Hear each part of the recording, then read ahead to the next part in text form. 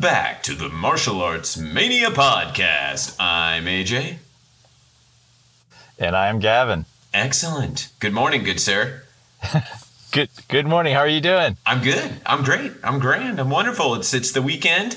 It's Sunday morning. We're recording right on schedule, which is abnormal for us with our hectic lifestyles. But I'm great. Got great sleep. Can't complain. Had my morning coffee. I'm good to go. Let's do this.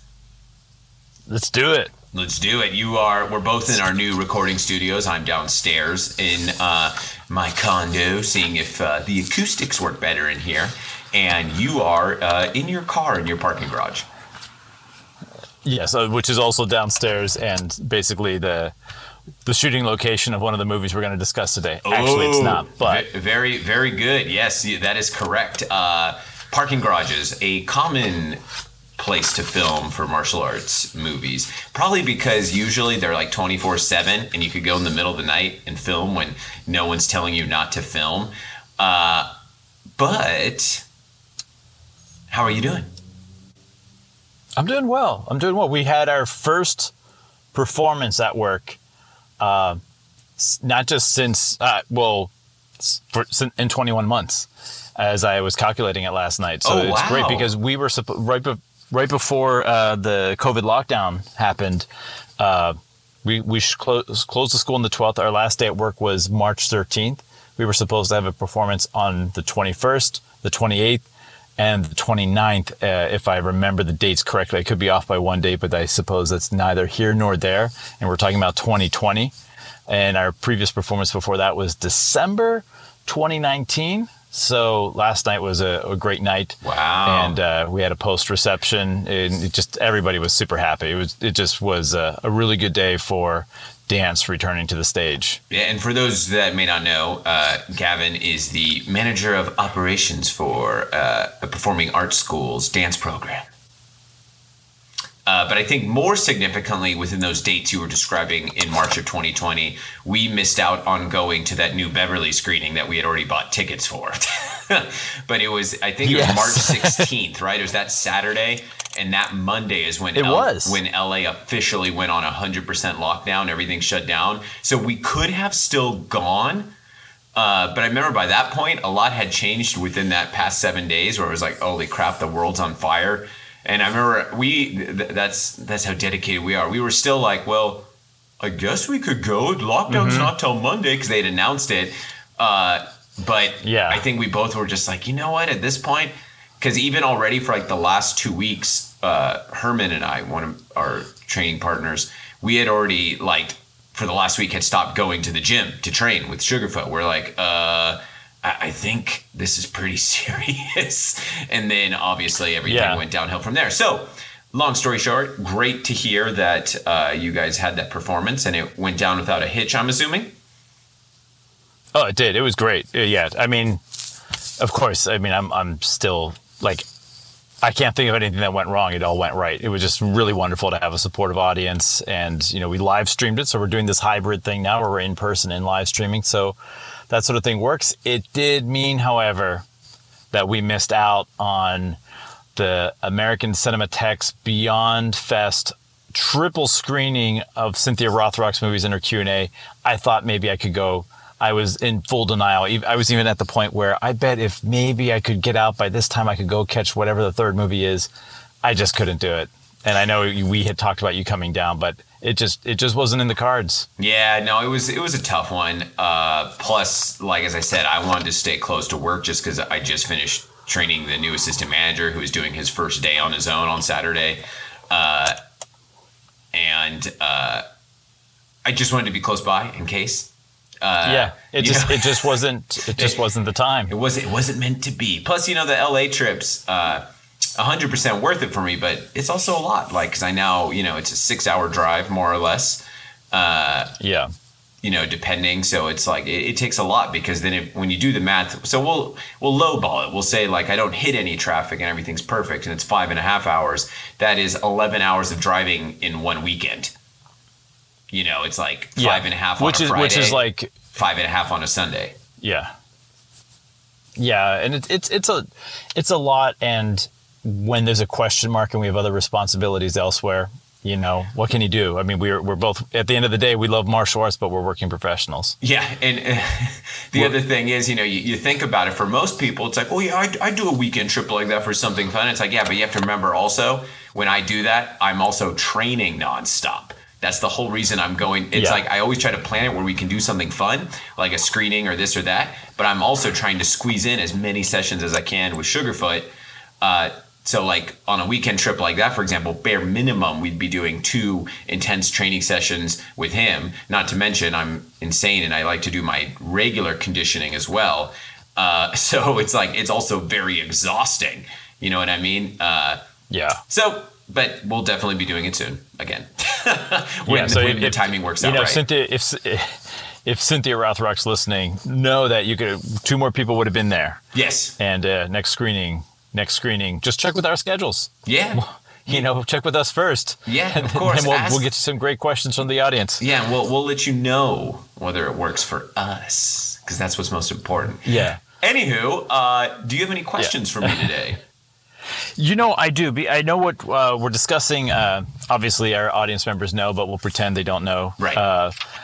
So I had some questions specifically about Yuen Biao for you today. Sure. And I was wondering, like, what was the first film of Yuen Biao's that you ever saw, or the first time maybe you saw him on film? Because those could be 2 separate things. Because there's that first time you see him, and then the first time you're like, oh, this is one of his films.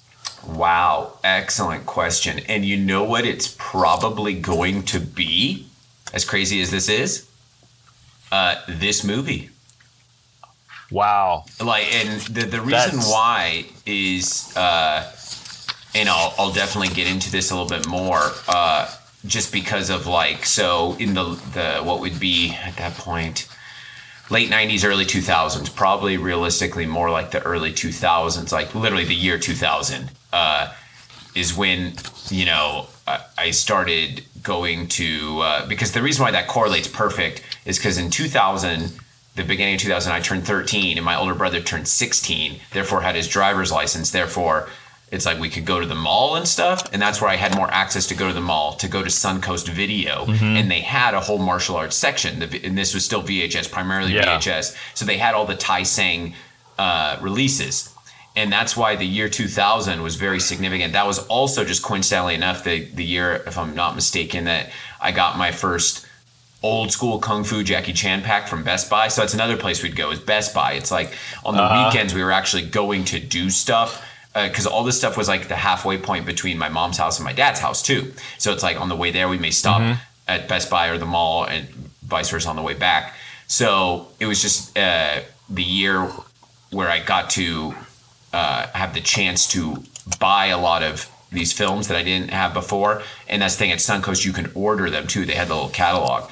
Also, this was also around the same time, once again, because my brother was driving now, we were spending a lot more time at my dad's house. And at my dad's house, we had, in walking distance, and by walking, I mean it was like 45 minutes, walking, driving like 2, but to both. As teenagers, you would take those walks. Exactly. To get what you needed to get. Right. To both Blockbuster and Hollywood Video. So that's also where at Hollywood Video, they had a big old martial arts section with a ton of Hong Kong movies. So that whole era is just like so much. I kind of equated to like Neo in The Matrix, how he spends that whole day downloading everything and learning. Like that period, that year or so period, I watched, I can't even tell you, probably bare minimum like 100 something of these classic movies for the first time. And I bought a ton. That's, I remember that's also like, I got a lot of the Donnie Yen releases at that point, et cetera, et cetera. So I know, for example, that's where like I first found, the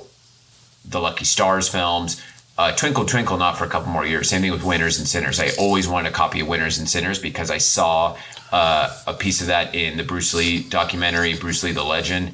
But I remember My Lucky Stars, I rented at Hollywood Video around that time. So obviously Yuen Biao was in that. And I was Lucky Stars is the one where they're in Japan, right? Yes. Or is that the one with Richard? Okay, thank you. No, Twinkle Twinkle is the one with Richard. And so also, but like, and the thing is, it was, you know what?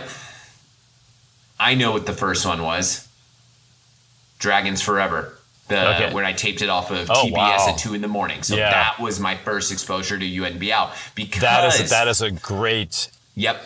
I now remember because that's a great entry point for Yuen Biao. I already knew who Yuen Biao was, right? Because keep in mind, early days of the internet, and like every year for Christmas, I used to get Video Hound's movie encyclopedia, their updated version each year, the big yes. book of bones, yes. and where all the rating was in literally dog bones and stuff. And this thing, for kids that don't remember, it was huge and thick encyclopedia. This thing was like 20 pounds.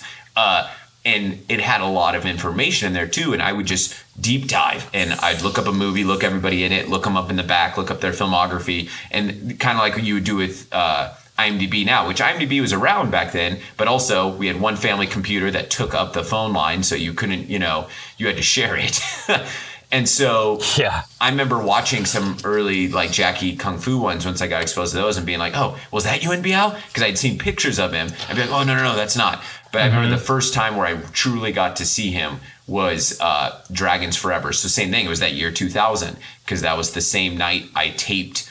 So it was Dragons Forever and the Street Fighter. Also, almost around the exact same time, I taped China O'Brien off TV for the first time. Oh, that's great. Yeah, so that's a really good time. I have a very weird memory where I remember very specific things like that. I don't know why. It's like people are like, "Oh, well, you remember the key significant moments in your life." I'm like, "Is that a key significant moment?" Remembering the taping China O'Brien 1 and 2, and when you pirated, hey, that's China not pirated. You were allowed to tape off a TV, baby. That's how it worked. That's how it worked. That's okay. So, anyways, that was a really long answer to your question. So, it's interesting because where we were in Japan, there was a movie library.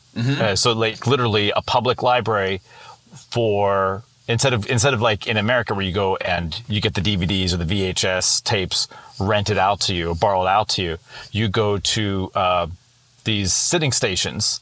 And every other sitting station has headphones or speakers in the chairs. And you have a one-seater and a two-seater. So you can only have up to 2 people watching.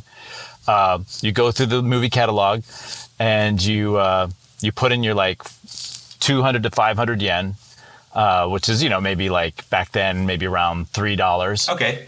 And you select the movie you want and it'll come up on the screen and on the monitor and you'll watch the film. I cannot tell you which was my first Yuen Biao film. It was not Cyclone Z, aka Dragons Forever, because that one you had to rent because that one was too current. So they didn't necessarily have current films. They were usually like 5 years behind. And they did like a lot of classics there. So I rented that from a Japanese convenience store. But it was either... Very convenient. It was not Wheels... Yeah, it wasn't Spartan X Wheels on Meals, but it was either Winners and Sinners. I think was when I first saw him. I'm like, who's that guy with that like great kicking sequence with Jackie Chan in the park? And then Project A.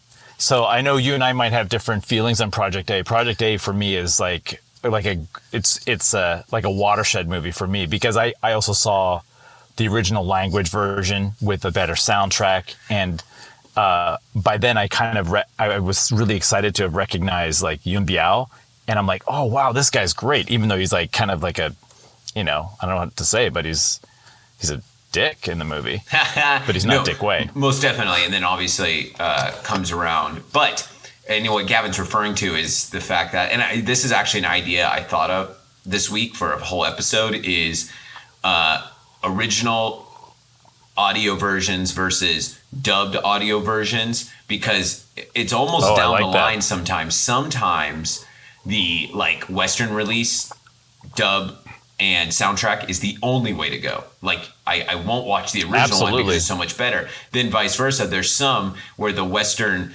dub / musical score, whatever, completely destroys the movie. And for me, my first experience with Project A was the Miramax release in the late 90s, early 2000s, which was really bad. Like, really bad. The voice dubbing, the choice was bad. The music was bad. It was all really bad.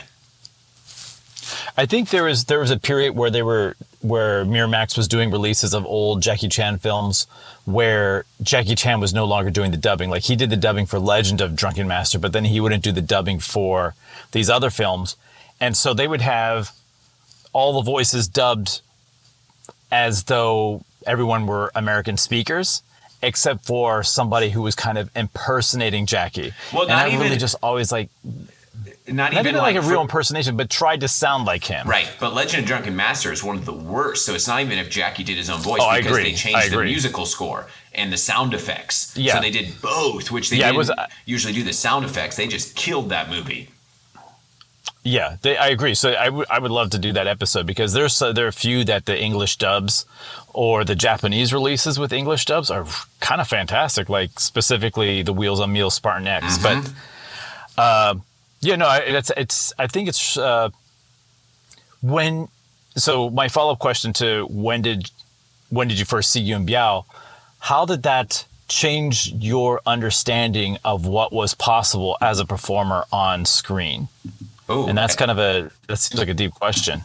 That's excellent. Well, the thing is, by that point, it's like I had already read or seen everything where it was like, and I can't remember the first. Maybe it was actually Jackie's biography, the original one, I Am Jackie Chan, which I had already read by that point when it came out. And I think it's in there that Jackie talks about how Sammo was the best fighter, right? Like in real life, like he was strong, he was tough, he was the best fighter. Like they all had all of the skills, but Sammo was the best fighter. And Yuen Biao was the best acrobat. Like he can do the stuff that like none of the rest of them can. And then how Jackie was the most well-rounded of the three. So in my mind, it was already planted. I knew Yuen Biao was the incredible acrobat. So when I did finally get to see him on screen, I most definitely wasn't disappointed, right? He had that acrobatic ability, like especially in Dragons Forever, the whole finale sequence. I love that where he's like doing the flips on those railings and stuff. You're like, holy moly, and his dexterity and everything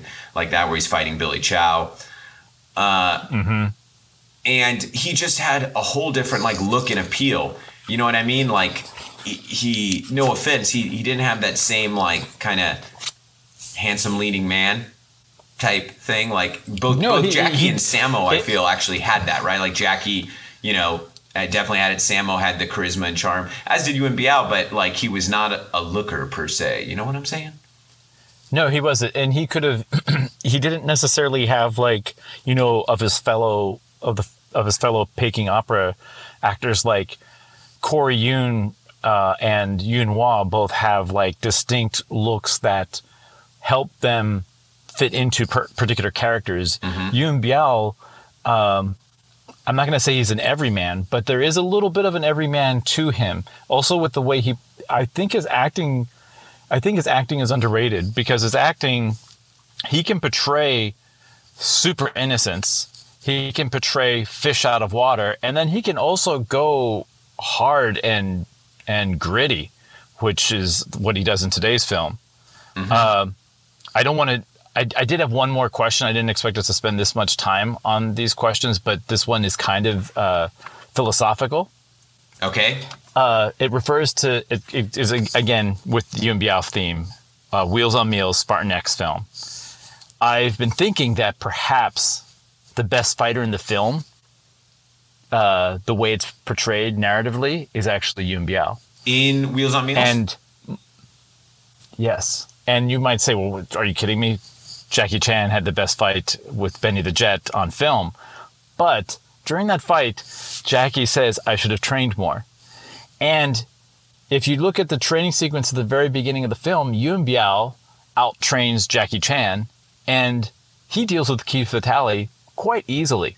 So I'm saying that my argument here is that in theory, in the narrative, Yuen Biao is the best fighter in the film. I'm going to disagree. I'm going to say he's the better conditioned fighter. The better conditioned fighter. Because remember, he gets knocked the F out in the sequence where they kidnapped the girls, right? Like, he gets taken care of easily. So, but you're right. He's acrobatic. He's jumping around. Keith Vitale can't keep up with him.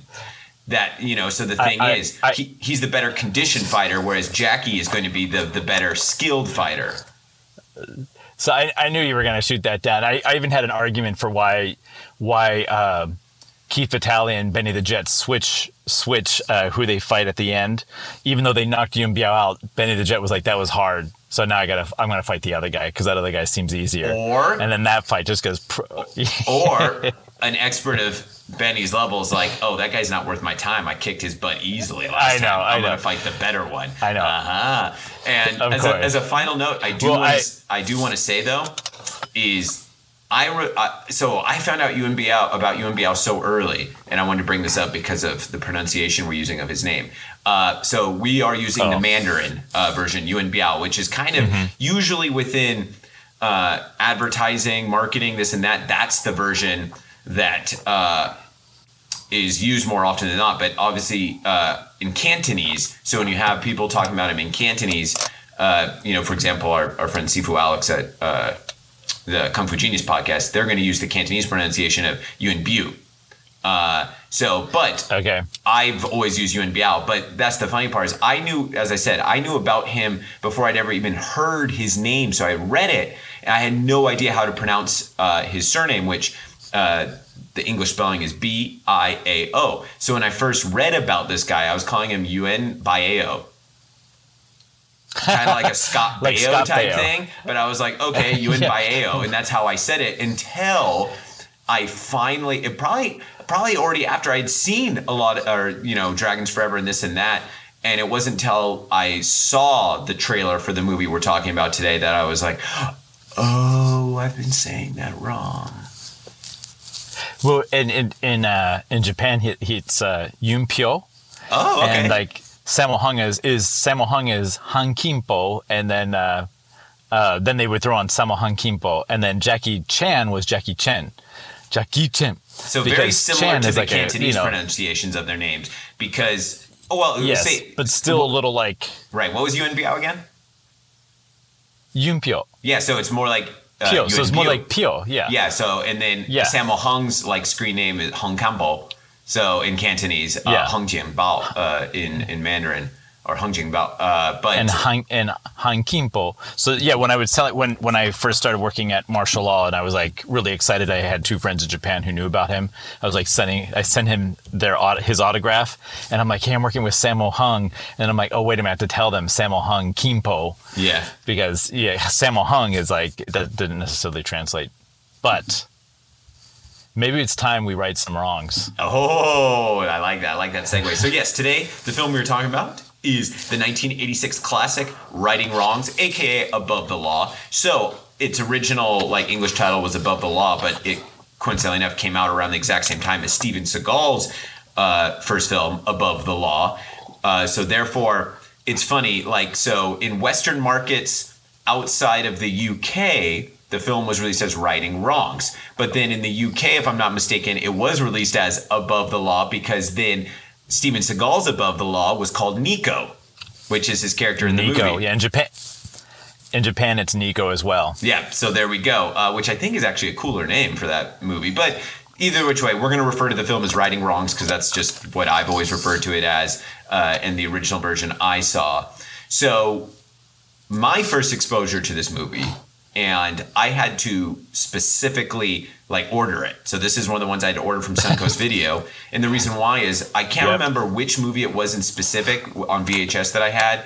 It wasn't, I don't think it was Wheels on Meals, but I still have, that's one of the few VHS I've still managed to hold on to after all these years so I could double check. But it was one of the Tai Sang cut trailers. And to this day, the trailer that Tai Sang Video did for Righting Wrongs is maybe my all-time favorite trailer. And I had watched just the trailer dozens and dozens of times, being so pumped for this movie. And then when I finally had saved the $20 plus tax, whatever, coming out to $23 for shipping and tax and all that. Shipping and handling. Yeah. And I finally got to order it.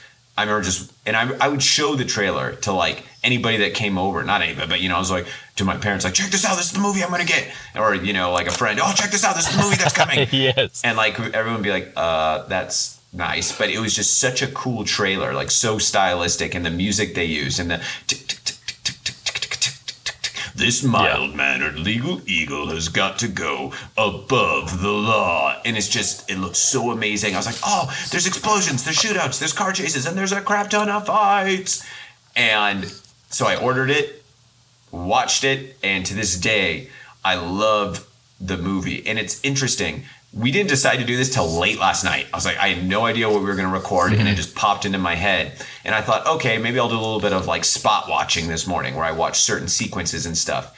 And I honestly couldn't, because this isn't one of those movies that would go on my kung fu comfort films list, because I have to devote myself to this movie when I watch it, because it is so good, and it is one of my all-time favorites.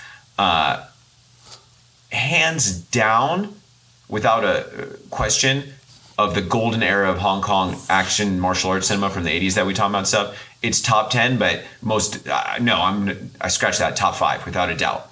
And I would go as far as to say it's the best one that had no involvement from Sammo or Jackie. And yes, I know Sammo ghost choreographed one of the fight sequences at the end, but aside from that, like, this is the movie that proves that Yuen Biao never got his fair shake. He should have had more awesome leading roles like this.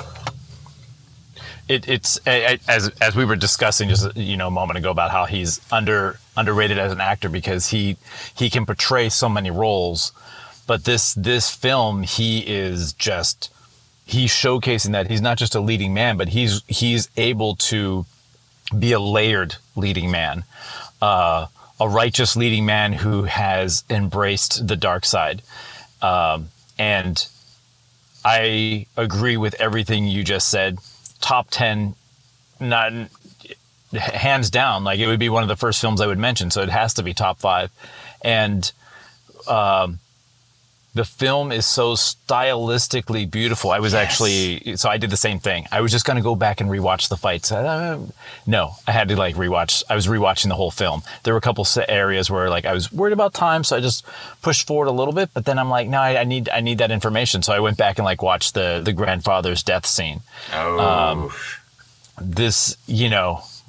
I thought I could skip that sequence. I even watched Melvin Wong put his arm on Wu Ma, which is one of the reasons why I put Melvin Wong I think he's in my top 3 as all-time kung fu cinema villains. Yeah. Because of how all the evil he did, but then layered it with his speech to the father of the father of a man whose son he just killed. Personally, and how justice will be found. I mean, it's truly a fantastic film. This is one of those films where you could any one fight. If you have to show a friend a fight, you could any one of these films, any fight that pops up. If you just did Right and Wrong's fight, and whichever fight popped up first, you could just show them, and it's going to blow their minds away. And what I also love about this film is if you took out all the fights, it's still so stylistically, it's built borderline film noir. Even the sequence in the hospital with Cynthia Rothrock and Yuen Biao, the lighting in the background. This is Corey Yuen and his cinematography team were doing things that other people weren't doing. So real quick, in Hong Kong at that time. Yeah, I don't want to cut you off, but this is something I want to bring up. So that's why this film almost is could be considered and. This term, there's different definitions to it, right? Like Hong Kong New Wave. And you could argue that all the movies from the 80s were Hong Kong New Wave in a sense. But if we're to distinguish between what would be New Wave as in kind of more the auteurship growing out of some of these guys, like someone like John Woo, Choi Hark, whatever, as opposed to maybe a separation between the quote unquote studio film and some of the smaller independent ones or this or that. So yes, this is a Golden Harvest film, but it has the feel, the look, the aesthetic overall of for example, the D&B films, which were some of my favorite from the 80s, which were, for example, Yes, Madam, Royal Warriors, Magnificent Warriors, the Michelle Yeoh ones, and then later the Donnie Yen ones, in the Tiger Cage 2, in the Line of Duty, 3, 4, 5, and so forth. So it has this. It very much feels like one of those movies as opposed to the big studio Jackie Chan, Project A, Project A2, or the My Lucky Stars movies. And we love all those movies, but this film takes a much more kind of gritty approach. And like the music, I love the soundtrack, Yes. right? It's got the combination of more like what would be the traditional like Chinese score, but then it also has like that rock music that rocks it Yeah. throughout, for lack of a better word. You know, the set design, it's got a lot of cool locations that are used. The costumes is very 80s. I love it. Probably it also has a lot to do with the more serious tone of this film. So therefore it is in line more with kind of like the D&B pictures, or, you know, even like a John Woo picture. Like, yes, there's light comical moments in this, but I would say zero slapstick. You know what I mean? And when you look at something go ahead.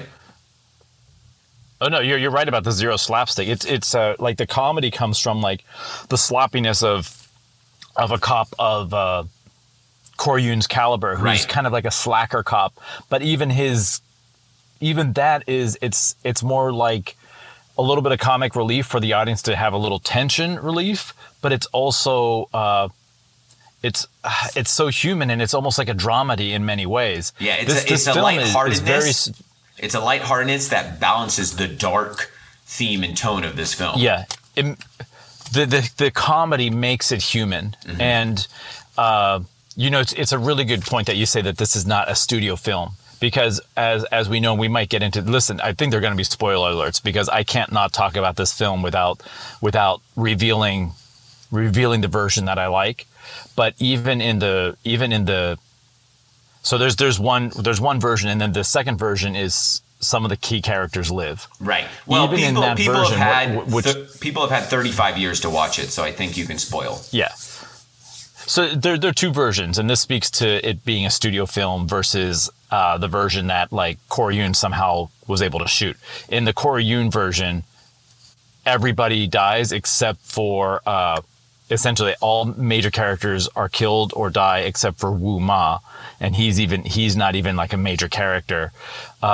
In the reshoot version, somehow Cynthia Rothrock survives that screw being screwed into her heart, and Yoonpyo survives the fall from the plane. But even in that version, the film doesn't end with he's alive. The film ends with he's convicted of manslaughter and convicted up to 8 years, because Corey Yoon somehow was able to convince, even in the compromised ending, he was not going to compromise. Well, no. That's actually not 100% true. Is that wrong? Yeah. So the reason why is...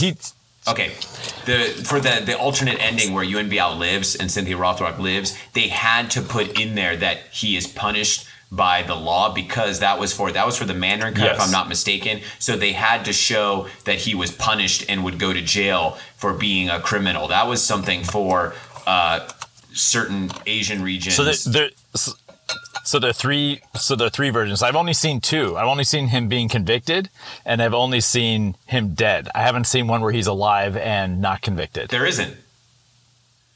Oh, okay. So, all right. I just thought. But what I was saying though is it wasn't Corey Ewan's choice to make him be like, he's going to jail.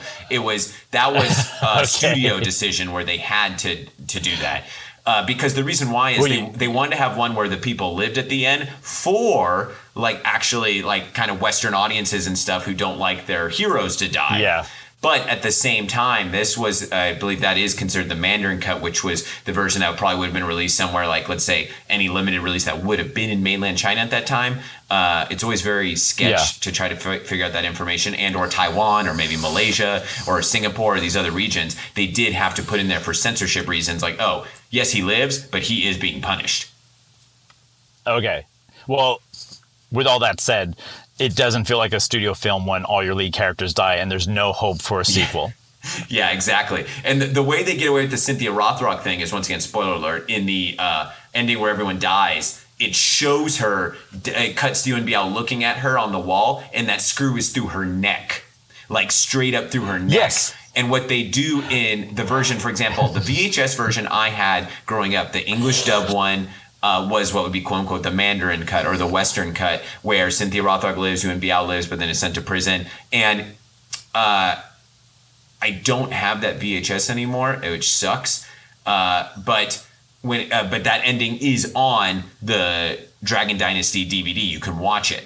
And so it's, I can't remember right now if they cut and it actually shows the screw just through her shoulder. I'm pretty sure that's what it does, because in the version, you know, the original one, it shows it shows Melvin Wong like put the screw into her, but you don't see where it goes. Then when Yuen Biao enters the scene and he looks at her, you see her dead hanging from the wall with the screw through her neck. But in the other version, what they do is they cut and it's like they show her it was just through her shoulder. So that's how it's like. Do they have a different haircut with her, and like the airport is burning, and she's like, "Forget about me, go ahead." Right. So there's that. Yes, exactly. Yeah. So, but I mean, the thing with the, you know, people are probably thinking it's just a screwdriver. She could survive. If you haven't seen the film, this so-called screw is probably 6 feet long and probably 4, maybe half a foot wide. Maybe I don't know what the radius would be. The radius would probably be like 1 foot. Like and Melvin Wong stabs it into her, jumps off of the second level down to the first level, pushes her against the wall, and slowly screws into her. And it, you know, for those who are weary of seeing too much violence, it doesn't sound as like, well, maybe it is as bad as it sounds, but you know, she dies gracefully. I don't know. Maybe more or less, but emotionally, yeah. Yeah, so I guess it's such a. Go ahead. Yeah, are we getting off track? Because at one point you mentioned also the music, and what I think, one aspect that I really love about the music, just to go back a second, is the sound editing of this film. It is at one of the highest caliber. It is one of the highest caliber Hong Kong sound editing films I've seen, not just because of the experience, but when they choose to end the music and go with the natural fighting sounds, like the garage sequence when Yuen Biao is being chased by 4 cars. When he jumps aside and the one car goes up and over and out of the garage, the music stops and you hear the metal crunching, and it's just this perfectly. It's this perfect sequence of pulling the audience even in further. So the music helps us get the rush of the running, and then cut, the music's gone, and now he's hand-to-hand combat.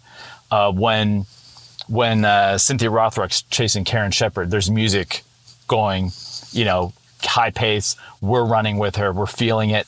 And then when she leaps off of like the 3rd floor balcony of the mall that's under construction down to in the air, music stops. And all of a sudden we hear that like fluttering of her shirt rustling in the air as she like floats down in slow motion and tackles Karen Shepard. And then the hand-to-hand fight sequence starts. The music is cut in such a way that it heightens the audience's experience.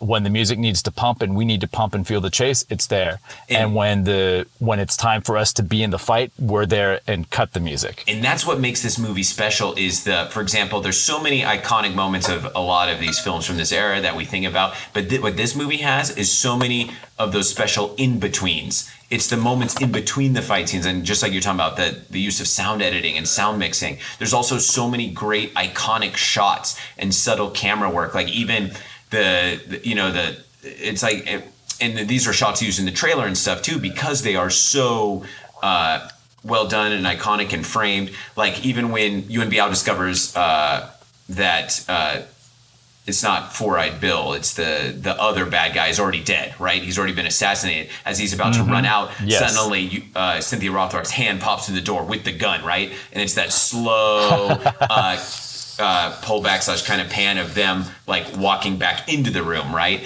There's all of these great stylistic choices throughout the film that just help accentuate the overall feel of the entire picture. Whereas, you know, like you think about a movie like, okay, Twinkle Twinkle Lucky Stars, brilliant film, amazing, incredible action, everything is extremely well shot, some great camera work from Sammo, but you don't really think about necessarily a lot of the in-between choices, especially because for this film, with that darker tone and the more dramatic feel, a lot of that stuff lends itself better to a picture like this, right? And you really get to see that Corey Yuen is not just a brilliant fight choreographer, he's a brilliant director. It's you're 100% spot on.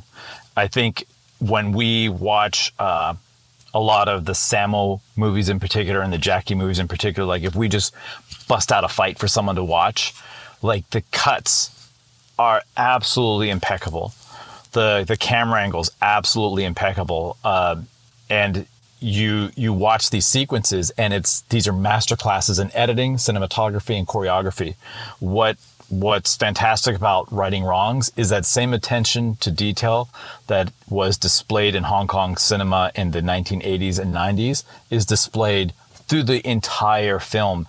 I wrote like, I was talking about like that hospital sequence with the lighting in the background, with the like the Venetian blind shadow on the background, and how it's a little film noirish. I mean, there's also like some, and you talked about Hong Kong New Wave. It's also like there's a kind of a French film feel to this film.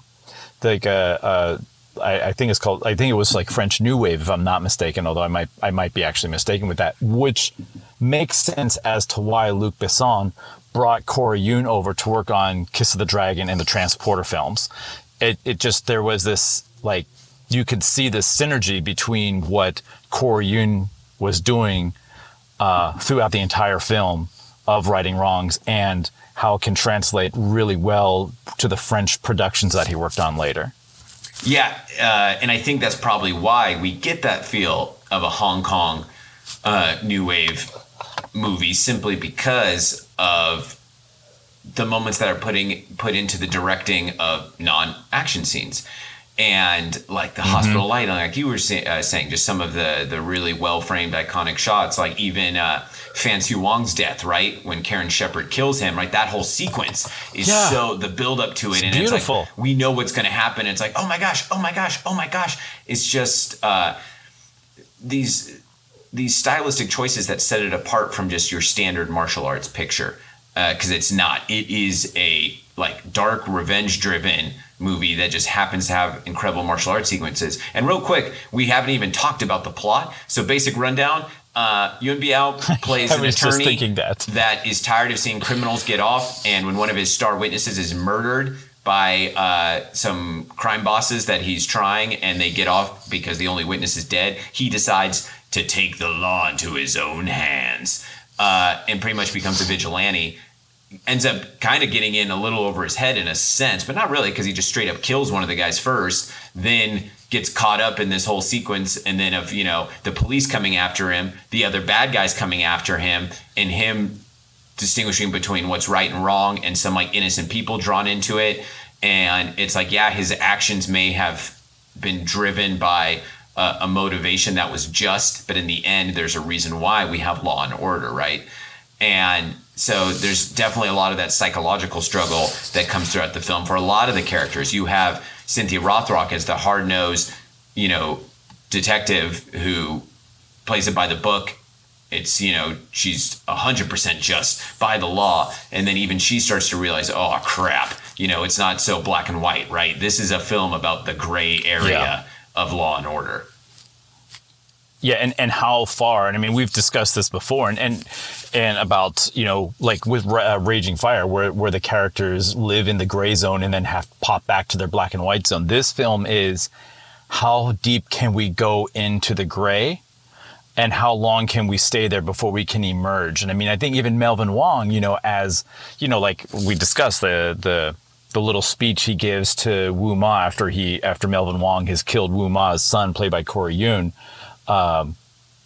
Even Melvin Wong, who's clearly in the black or the dark side of the spectrum, comes into the gray, and you actually do believe the speech he's giving. And obviously he's a psychopath or just power hungry, but there's emotion in that scene. There's disgust as an audience member because we know the truth, but even what I'm saying is, like, even the characters, it's not just the characters who are supposed to be on the law-abiding side who dip into the gray and how far they're willing to go. And obviously Yuen Biao went too far, and so as he tried to emerge back to the right side, he still couldn't get it fully right. until maybe the very end. But of course, he pays the consequences for that.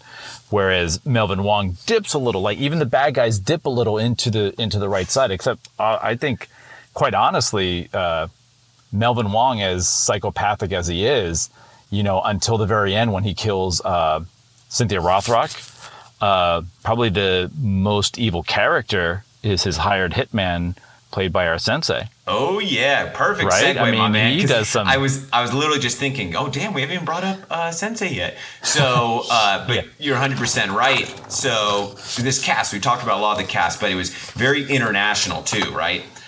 So we have our lead Yuen Biao, and then the second lead would be Cynthia Rothrock, one of the only Western stars to become a leading actor in Hong Kong during that era. We have Melvin Wong as the fantastic villain.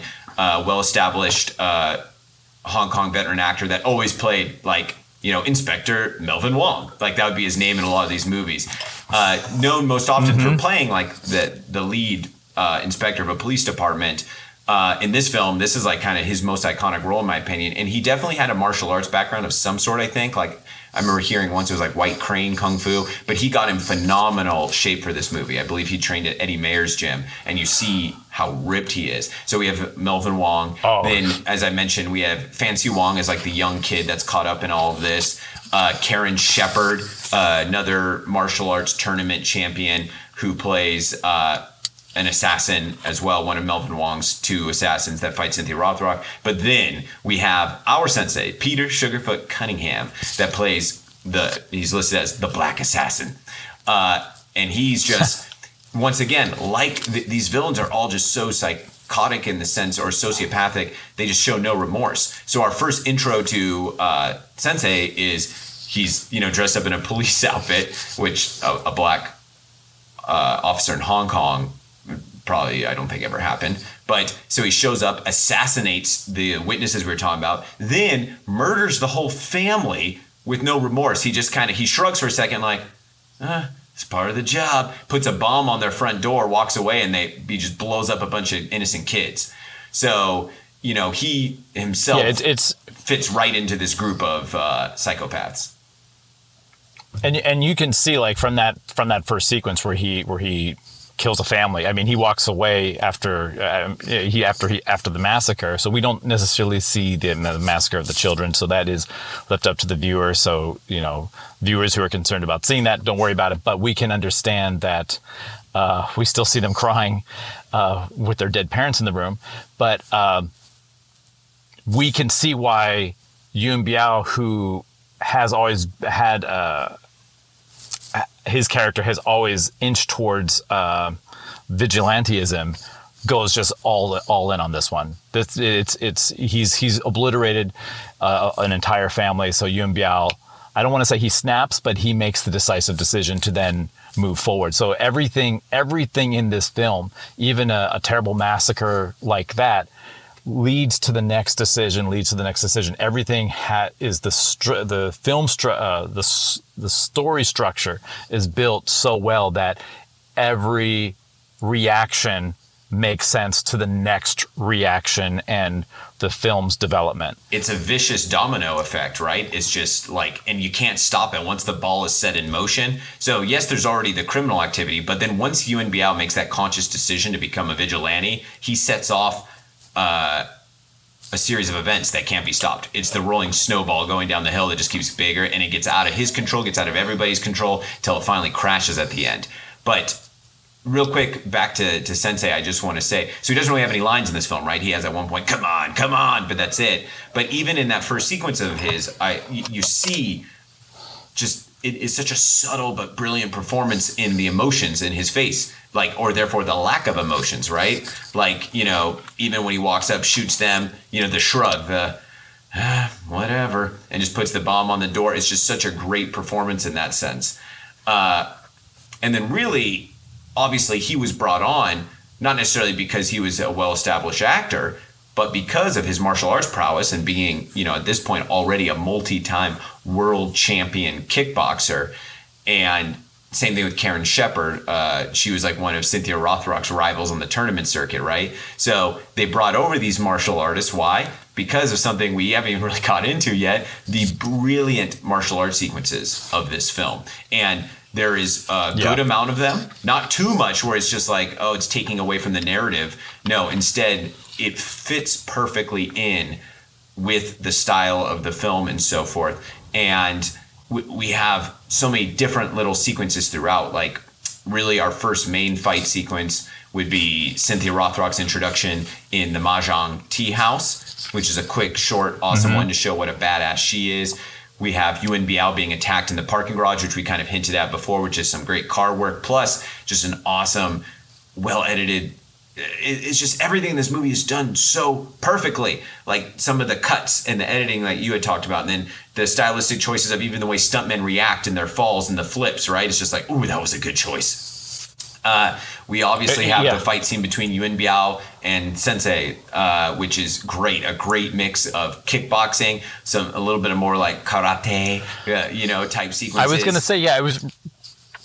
Yeah, the blocks, like where Petey, Sensei Petey's were, keeping his hands. I mean, the blocks are coming up from his like karate like background. Right. They mix it, and it's cinematically, it's a little, the mixing up of like the kickboxing style with the karate style gives I don't know, it's just kind of more beautiful. Yeah, and then even that finishing kick Yuen Biao does on Sensei's sternum is much more kind of like Chinese opera style. It's a beautiful almost not quite like a 580 something like one of those kicks, but it's like then it turns into an axe kick. It's such a cool stylistic choice. Normally that kick, the foot just comes around in a circular motion, but instead it's like Yuen Biao stops mid halfway, then brings the leg down, and once again, right on the sternum. Yeah, the choice of the camera angle, the slow motion.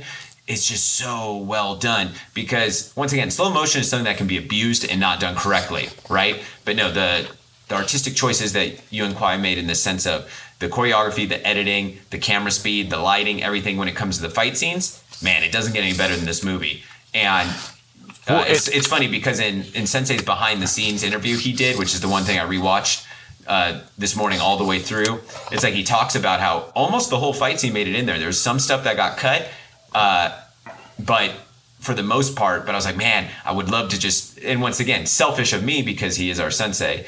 And I would have loved to see what got cut out, right? Just a little bit more would have been awesome. Yeah, of course. But go ahead. No, please. Oh, I was just going to say it could have, but at the same time, we didn't want this to be the biggest, best fight scene in the movie because even like I'd say the next like big sequence with Karen Shepard and Cynthia Rothrock, that takes it up that next level. Then we get the finale. Yeah. So it's like everything. Oh, and oh my gosh, I totally skipped over Cynthia Rothrock and Yuen Biao's fight in the house. Which is which is amazing. And you might have to correct me if I'm wrong. I was watching the interview that Cynthia Rothrock did with Scott Adkins on the Action Podcast, and I believe. Did she say that she was injured during that fight sequence and had to switch her stance? Yes. Didn't she have a knee injury coming in? You are right, and I totally forgot about that. I would have to go back and rewatch that interview, but I believe you are correct, which makes sense because they were just like fighters. A lot of these actors were like always injured or constantly injured. But I believe that was also why and maybe this is just coming out of my own head, but in Millionaires Express, she was kind of static, right? Like she didn't move around as much. Yeah. Yeah. Which makes sense. I mean, they were constantly getting, and she talked about how she had that tear or whatever in her leg that she like never got fixed and just kind of healed herself. Yeah, and first off, let's just clarify, Cynthia Rothrock being static is not like any other if any other action star. Period. Any other action star could be static. Her static is like beyond what they're doing right now. But yeah, you're right. I think during that few year period, she had like blown something out in her knee. Yeah, and then so yes, there's that amazing sequence between Yuen Biao and Cynthia Rothrock in the house, which is such cool like stylistic choreography. The stuff that Corey Yuen, it put him above everybody else. He has these like one-off moves or decisions he makes that are just so ingenious and creative. It's like, oh, who would have thought to jump off the wall that way? Or, oh, who would have thought to, have them turn and then kick like that? It's just these these stylistic choices that, like, and Yuen Woo-ping had similar stuff like that, but Corey Yuen, I think, was the most unique in the sense of just doing cool, creative, ingenious like choreography moments that no one had thought of before. And it's like, oh, that's cool. And it once again puts a stamp on his style, which is, once again, we go into this definition of auteurship, right? Or being an auteur. Just like you can watch one of these fight sequences and almost know that's Corey Yuen choreography. And I mean that in the best kind of way. You know what I really like about this film is how he builds tension in between the inside the fight sequences. It's not always clean, but it's always crisp. And so one of the first things that comes to mind, if we go back a little bit to the garage fight sequence, when the two cars collide head on, and Yuen Biao's caught between the two cars, when he tries to get out, his pant leg is stuck on the bumper. Yep. And just says, I can't get out. And, you know, there's some of that building of tension in the fight sequence between Yuen-wha and Cynthia Rothrock when they're going through the apartment. They're particularly when they're on the balcony. Yuen Biao, what did I say? Corey Yuen? Ah, dang it. Okay. Anyway, he's not in this film. Yeah. But when Corey Yuen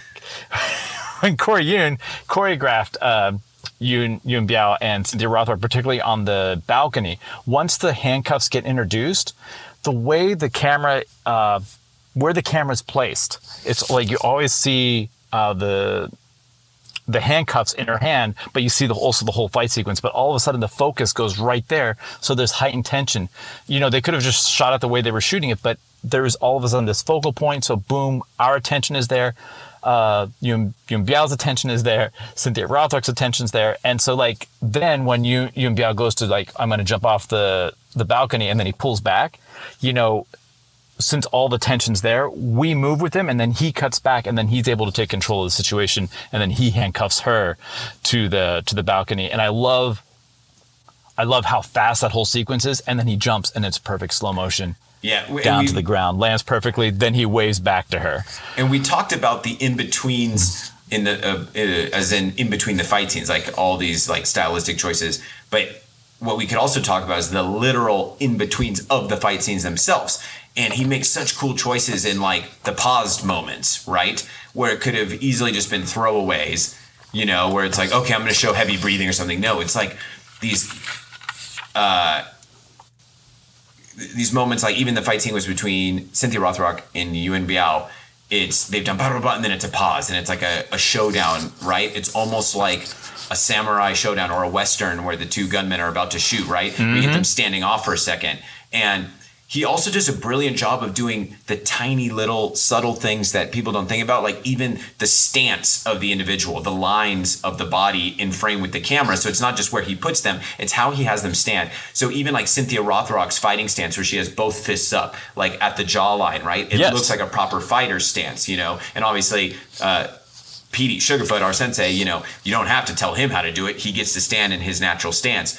And even like Melvin Wong's in the finale, you know, he adapts both that and like kind of sometimes more of like a traditional kung fu type stance, almost like a Bruce Lee-esque. And the framing of the body within the camera also comes off brilliantly.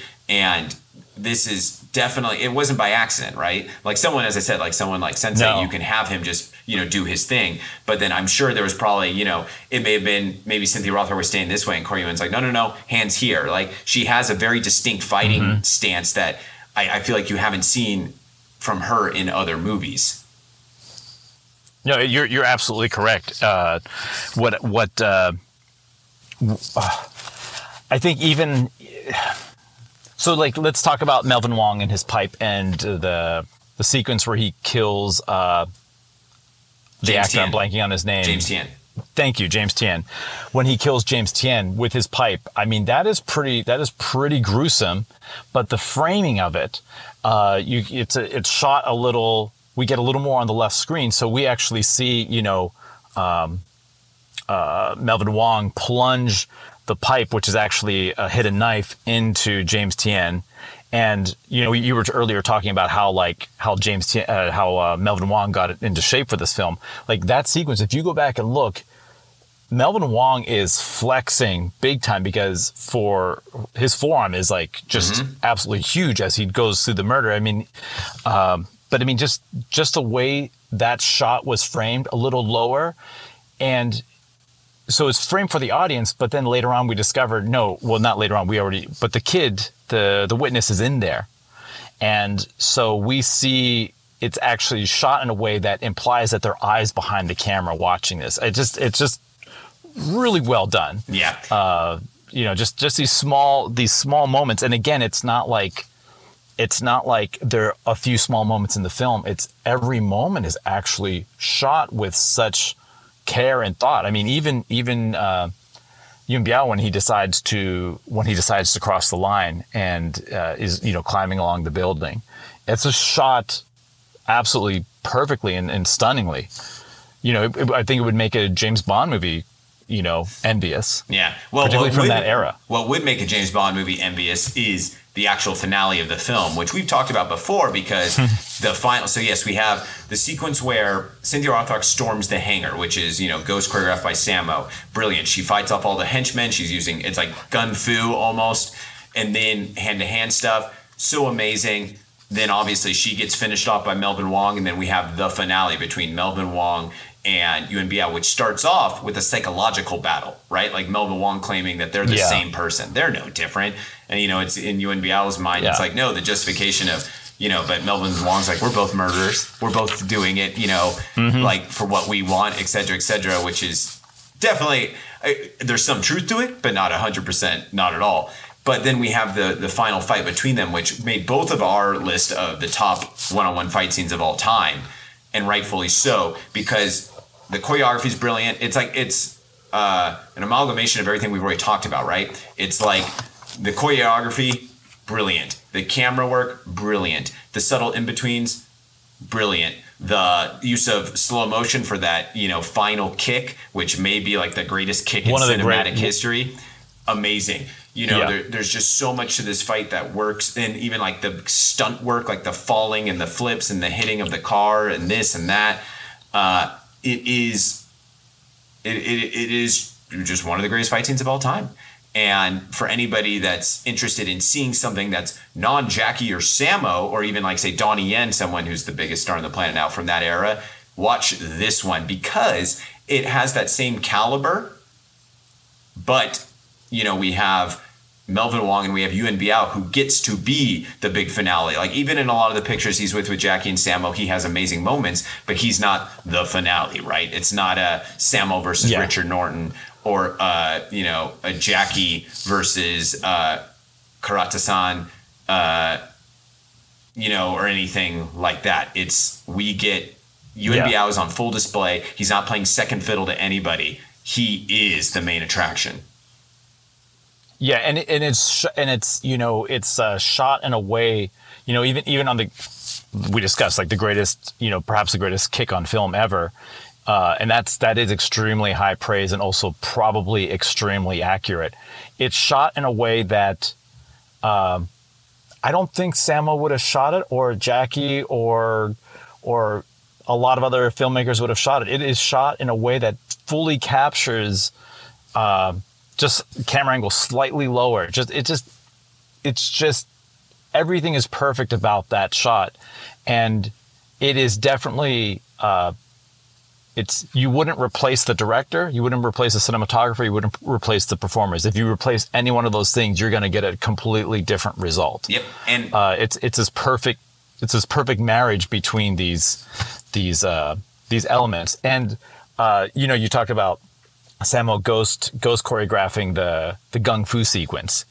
What I like about that and knowing that is when Cynthia Rothrock loses her gun and has to go to fisticuffs, later on, it's like, obviously Corey Yuen watched it and was there with it, but later on he knows he reintroduces the gun because we saw the gun go flying and then Melvin Wong finds the gun on the floor.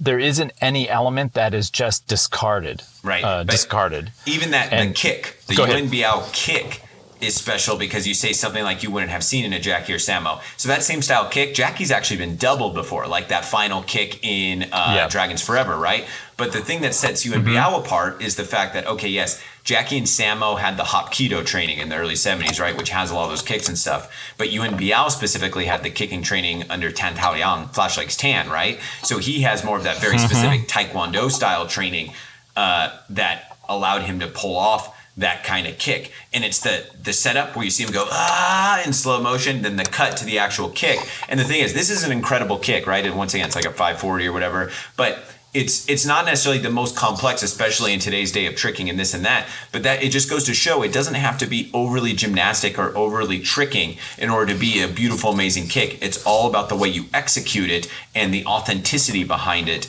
and the force and the power of this is for reals. Like, it looks like this is going to knock someone the F out. Yes. And it's the lighting, the costume design, everything is part of that shot. It all comes together for this incredible, 2-second moment. Yeah, and you can't replace. There isn't one element that you can replace. Now, you said you hit the nail on the coffin when you said this finale is a film has a finale that a James Bond film would be envious of, and that's because it doesn't end with just this fight sequence. It takes it to the air, right? Right, and it does something that Timothy Dalton would have wanted to do, or Tom Cruise has attempted to do. Nice reference to The Living Daylights. Yeah, so we've got Yuen Biao literally hanging from a rope from an airplane, which they actually went back and shot in New Zealand, just like the intro, if I'm not mistaken, because for a stunt like that would have never been allowed in Hong Kong. And yes, a lot of it's done in studio, but you see the actual shot of Yuen Biao hanging there from the rope. And from what I understand, he actually did it. And yeah, so it's just another great, amazing moment added to this film. But we really should start to wrap this up. We're about at our timeline. So final closing thoughts of this incredible movie, Righting Wrongs, aka Above the Law. Final closing thoughts. Every element in this film was planned, executed, and is pure perfection. And one moment I think of to point this out is before the fight sequence between Yuen Biao and Peter Sugarfoot Cunningham. Yuen Biao sitting there reading his law book, which has bullet holes in it because it saved his life before. And he's watching through his projector a Charlie Chaplin movie on the background. Is it you get Charlie this cultural Chaplin? reference to the past. Yeah, it is Charlie Chaplin. Yes, I look, and then of course it has to be a projector. We talked about the lighting. We talked it. So when he turns around and Petey shoots at him, the bullet goes into the book. So he's saved again by the law. So the law is always on his side. Even though he is crossing over, and even though there are holes in the law now for him, this metaphor still protects him, even though they're now there are loopholes now. And then he turns the projector around, hence the lighting, and now we've entered hand-to-hand combat scenario. So again, just that brief moment, which is maybe like a sequence of 10 seconds at the most. Every element that we see on screen it's just cooked to perfection. I can't beat a deep moment of textual analysis like that. So we're going to leave it on that. The one thing I want to say is, if people may, for example, say, oh, well, because I say top 5 film from that era without a doubt. People are like, oh, well, you're biased because your sensei's in the movie. No, it's a reverse.